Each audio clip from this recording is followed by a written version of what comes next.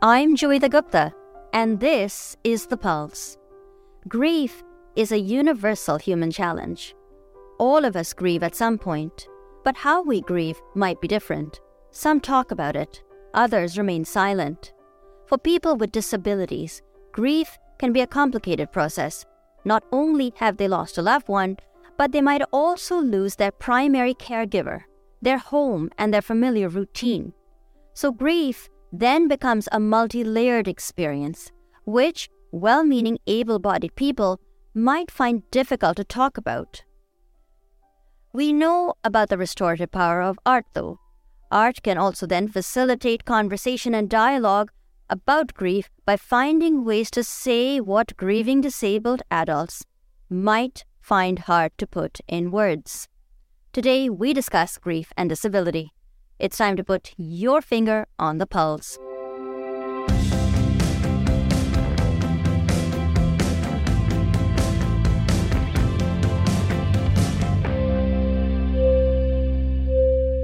Hello and welcome to The Pulse on AMI Audio. I'm Joeita Gupta and I'm joining you from the Accessible Media Inc. studios in Toronto. I'm wearing my usual sweater today, long sleeves, crew neck, it's a nice purple, and my hair is tied back in a bun. I'm talking to a couple of scholars today whose work was published in the Canadian Journal of Disability Studies. We'll be hearing about an interesting studies which paired adults with intellectual and developmental disabilities and undergraduate university students who collaborated on a public art exhibit dealing with themes of grief and loss. I know many of you have asked me to do a show about grief, and I've struggled with finding the right guest. Do I bring on a grief counselor, a therapist? Who would be the right person to talk to? And I thought this particular study might give us an interesting entry point into that conversation about disability and grief that I know many of you have wanted to have on this show. Yumi Shirai is assistant professor in the Department of Family and Community Medicine at the University of Arizona. She's my first guest. Yumi, hello and welcome to The Pulse. It's good to have you on the show. Thank you. Thank you very much for having me. Of course, my second guest is Carissa Maria DeCinto, who is assistant professor in the Department of Art and Visual Education, also at the University of Arizona. Carissa, hello to you and welcome to the program. Hi, thank you for having me. Your article, Museum as a Mutual Learning Space for Artists with Intellectual and Developmental Disabilities and University Students, was recently published in the Canadian Journal of Disability Studies. Yumi, let me start with you. In a few words, what can you tell us about your study? What were its main objectives and what were you hoping to accomplish? So our study involves the artists with intellectual and developmental disabilities and students from the University of Arizona Museum Education. How can we use the museum as a space to create a space for collaboration among different populations, and how we can deliver those messages to the public through the exhibition as well? And this study really describes the process of how we can facilitate these collaborative activities with multi-group. And as Carissa is a professor specializing in museum education, and she has an expertise in how she can train the curator, museum staff. And I'm an expert in directly working with the people with disabilities. So how we can collaborate together to create those space together. And I think the key steps just can be applicable for any other life situation or collaborative group activities. And the topic of grief, I've been in this art studio for 25 years, and I grown up in this studio, and I learned how to get older with the studio artists and their family members. So along the way, we faced the challenge of grief and loss, adaptation of adult life. And that's always the topic that I was really passionate about. And I was very excited to have this university partner to work together. And of course, Carissa, I should bring you in here as someone who specializes in art education and community art, visual art education. How is what you were trying to do with this study, which is more a collaborative process, different from art as therapy or art as rehabilitation? Is there a difference, or was it sort of a continuation of using art as a as a therapeutic medium for people with disabilities? I would say that this is different.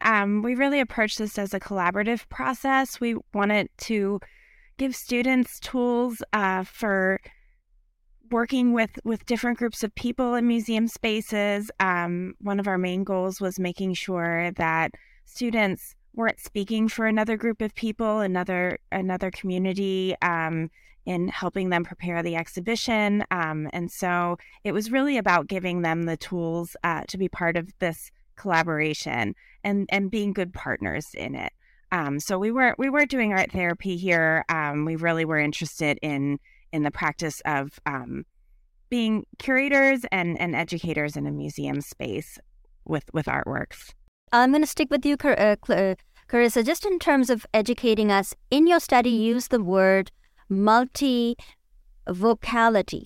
So what does the word multivocality actually mean? That's a great question.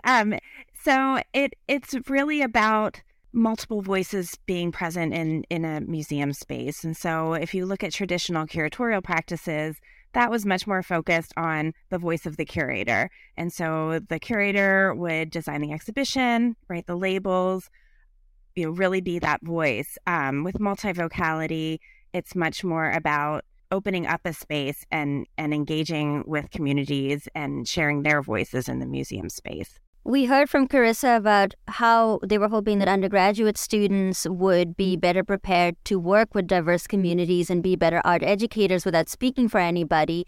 Yumi, I want to get you into the conversation here. How did you work with the participants who had intellectual disabilities, developmental disabilities, to help them prepare for this project, to help them prepare to put their artwork on display, and to have challenging conversations about grief that I think most of us, even if there aren't disabilities involved, find extremely difficult to talk about topics around grief and loss? So prior to this collaboration, we had about 12 weeks of grief conversation, their loss experience through expressive arts. So my art media is movement. So we crafted story about their experience with the movement and gestures, drawing and drumming. So we learn about a typical grief process, how that look like. And then also we shared about our own experience of loss. Who are the loved ones they lost, and how was the environment surrounding and the process of losing and how they felt. And the expression of feeling was really difficult because many of folks with the communication difficulty may not identify nuanced word of how we can describe the feelings, but using the gesture and noise and sounds really helped us to connect to how do you feel today? And one of the participants said, tapping their chest with the big fist to very deep noise. And that is my feeling. It's none of those words or faces that usually can see the feeling chart. So we had an intense conversation about loss experience, and they kind of reflected upon what they have experienced and shared among the peers, and they expressed in some of the words. So they understand somehow what they have experienced. And so they were ready to share with the university students. So that 12 weeks of preparation was necessary prior to this collaboration. Carissa, did you feel in working with some of the university undergraduate students, I would imagine, and I'm making a guess here, that many are in their early 20s, may have some experience of grief and loss, but maybe not a lot.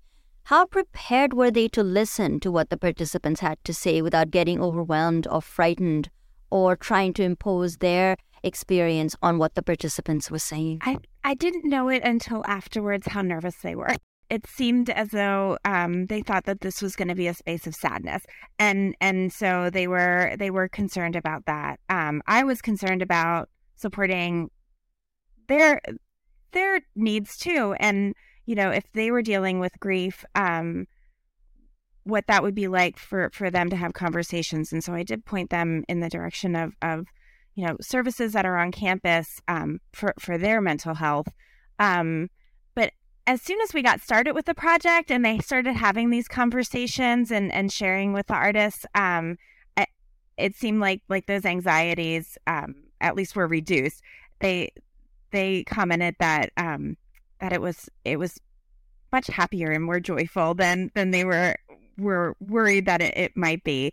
And so they, really kind of dove into the project at that point. But I think there was some hesitancy at first. That's understandable. Hey, listen, I really want to hear a little bit about the art and some of the things that were finally put on display. Yumi, describe some of your favorite artwork that came out of this project. So there are a couple of those arts that were on in the article that during the process of collaboration, they worked the bits and pieces, over the 6 weeks. And so one of the art was made by Joey Ashburner, and he has the trees and bonfires and camp trailers and the number of 32 lot of their camping place that the family has been going to those places for over the years before they lost their father and grandpa. And when they were sharing that story with the students, one day he talks about just suddenly bonfire. And then he couldn't carry on the conversation, but then he would bring back some campers' picture from home. Then they carry on more conversation in the next week. So it's just the conversation was just building upon. And at the last piece of art, it's not just a tree or camper or 2 dogs, but then all of those are together in the colorful blue background you will see on the article, and then you can capture this happy moment of their family members and a special time, and you can see it and feel it. It's almost smell it too in terms of seeing those pictures, and lots of smiles. So that's one of my favorite ones. What about you, Carissa? What's your favorite? Oh, I really loved Vicky's work. She was sharing about her mother, and it was just so personal and lovely. And that was definitely my favorite one. You're an artist, Carissa. You work with students in art education. I want to ask you what you feel it is about the artistic medium, maybe the visual medium, that allows for difficult conversations to take place around grief and loss, and that allows people with disabilities who have some of the communication barriers that Yumi described to fully express themselves and to share their sentiments about grief and the people that they have lost in their lives. I think art can really serve as an in-between. I mean, using Vicky's work as an example, she shared a recipe about peanut butter eggs that it was her mother's. And so it was a way to share a story and really kind of focus on these memories that were happening. And so I think it becomes almost like an intermediary between two people, or a vehicle to be able to share those maybe feelings and thoughts that might be hard to just describe.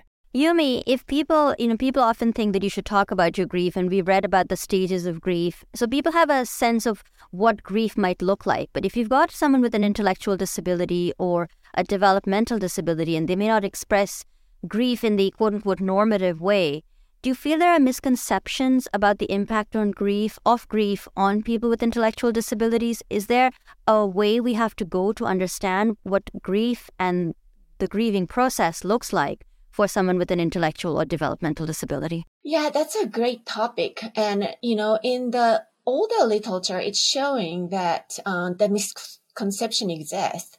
So the people with intellectual disability may not be invited to have discussion about end-of-life decisions, issues, ceremonial ritual preparation. And those are very, very determinant for them to really start even thinking of, what they are experiencing. They may not recognize that their loved one is gone, right? Then they are informed later.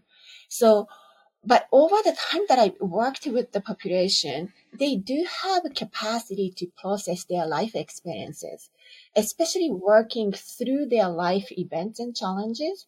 So our artists are between age 30 to in their 50s. So they are older than university students. So although they were limited communicable words, but they are emotionally matured, right? They have more experience, 20 more years experience than young kids in the college. So they were actually okay with talking about it and also understanding it. Some of the initial expression may be different because they don't know how to describe it. What could be the way of processing those? or how they can share. But art media really helps them to go through those process, reflecting upon what they experienced and sharing with others. So they are not alone. The others are experiencing the same thing or maybe similar thing. So seeing reflected with the peers through art was really helpful. And also using those arts that university students also empathize and also understood what can be the experience for them as well. So that was the sharing of universal experience through arts is really impactful without using specific words and not struggle or strained with the words that we may not know. You touched on the fact that it's a universal experience, and I'm not going to quarrel with you on that because I think you've absolutely nailed it, Yumi. But what about the specifics when we think about people with disabilities? I had a guest on the show, I want to say about 6 months ago, who talked about how challenging she found it as the sibling of a child with a disability when she suddenly became the primary caregiver of an adult sibling with a disability. So when you look at it from the point of view of an adult with a disability, when a parent dies, they're not just losing a parent, they might also be losing a caregiver. They might have to move because, they're about to sell the parent's house. They might have a huge disruption to their routine. How did you help, or were you able to help process some of the specific aspects of grieving as a person with a disability through this art project? That is a very difficult one, and many of the population experience. And so I do encourage, using art to create the storybook, personal storybook in the scrapbook or visual book when the person is still around with them, right? The primary caregiver of mother or father, they know that person the most, and they know how they can comfort them. What are the routines? What are the essence of their day-to-day happiness, right? So for instance, one of my artists loved to have blueberry pie for Thanksgiving. But when mom is gone, no one give her the blueberry pies. But if you have that in a scrapbook or note, or pass down to the brothers or sisters caregivers, they can carry on those tradition and rituals. So tradition and rituals, as long as you can pass down to someone or into a book, then it can carry on beyond the loss, right? So I think having the conversation and documenting those, that is really important process for our population. And the collaboration with the college kids also really helped us in order to document their little detailed stories, because the caregivers and workers and families, they are full-time workers, more than full-time. They don't have time to sit down, draw together, write it down, right? So that precious time is really important. I think we need to use that time to capture the personal story in art format so they can visually access those information when someone passes on too. That's really valuable. I think a lot of families listening will take that one to heart. Carissa, I want to shift gears a little bit. I was fascinated to learn about the context of this study being a museum.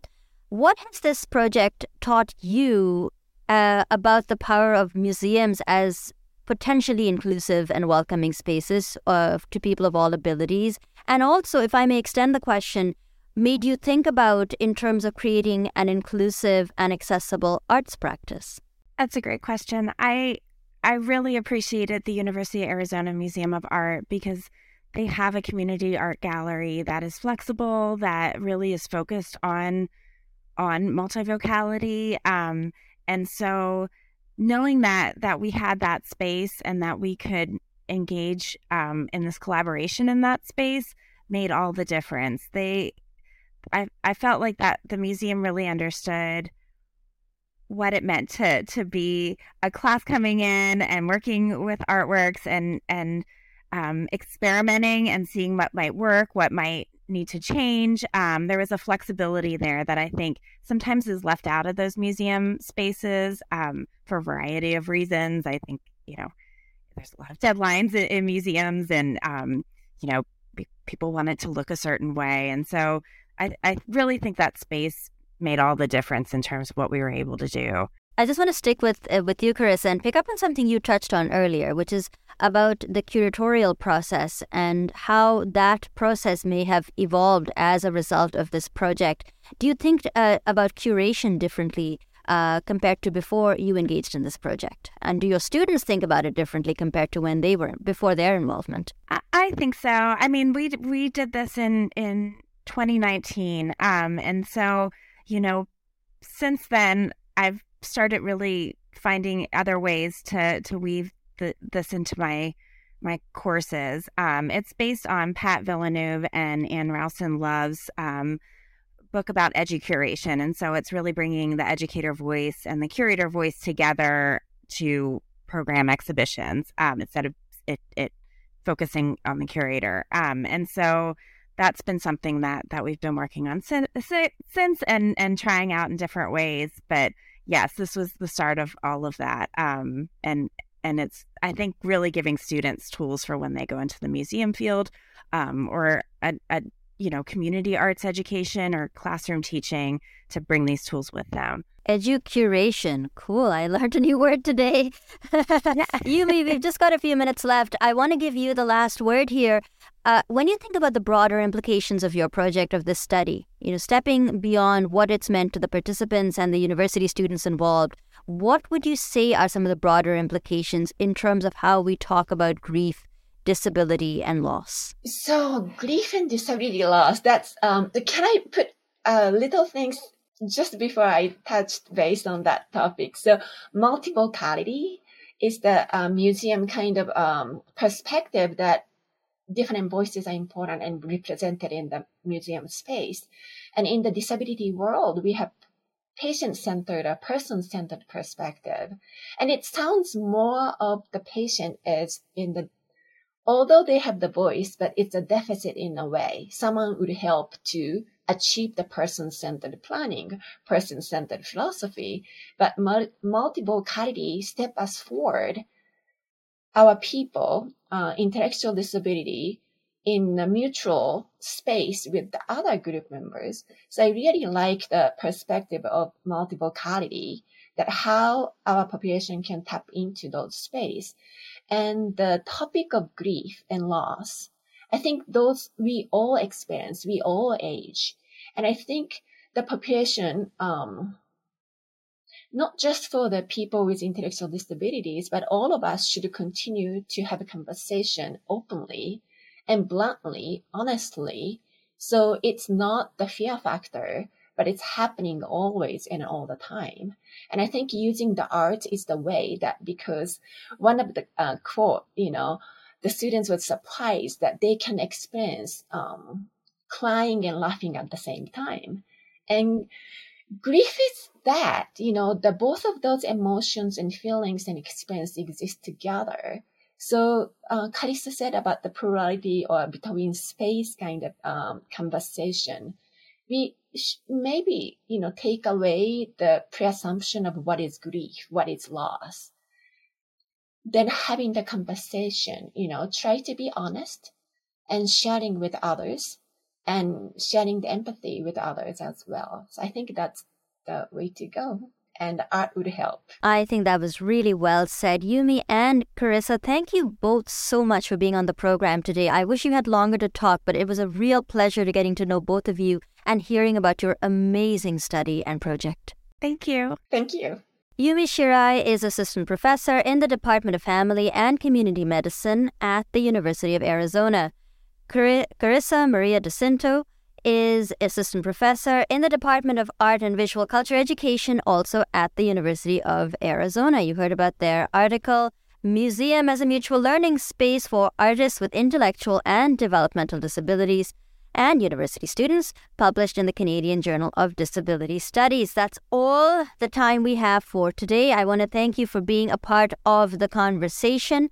Our technical producer is Mark Aflalo. Matthew McGurk is our videographer. Ryan Delahanty is the coordinator for podcasts at AMI Audio. Andy Frank is the manager at AMI Audio. And I've been your host, Joeita Gupta. We would, of course, as always, love to get your feedback. You can give us a call at 1-866-509-4545. That's 1-866-509-4545. and please leave your permission to play your voicemail on the program. If you'd like to write to us by email, you can find us at feedback@ami.ca. You can also find us on Twitter. Still, we're on Twitter at AMI Audio. Use the hashtag PulseAMI. If you'd like to look me up on Twitter, I'm at Joeita Gupta. That's JoeitaGupta, all lowercase. So, of course, we would love to hear from you. If you would like to pitch ideas for future stories or guests, please be my guest. But it's been a pleasure talking to you today and bringing you this important study and this important conversation about grief and disability. Thanks for listening.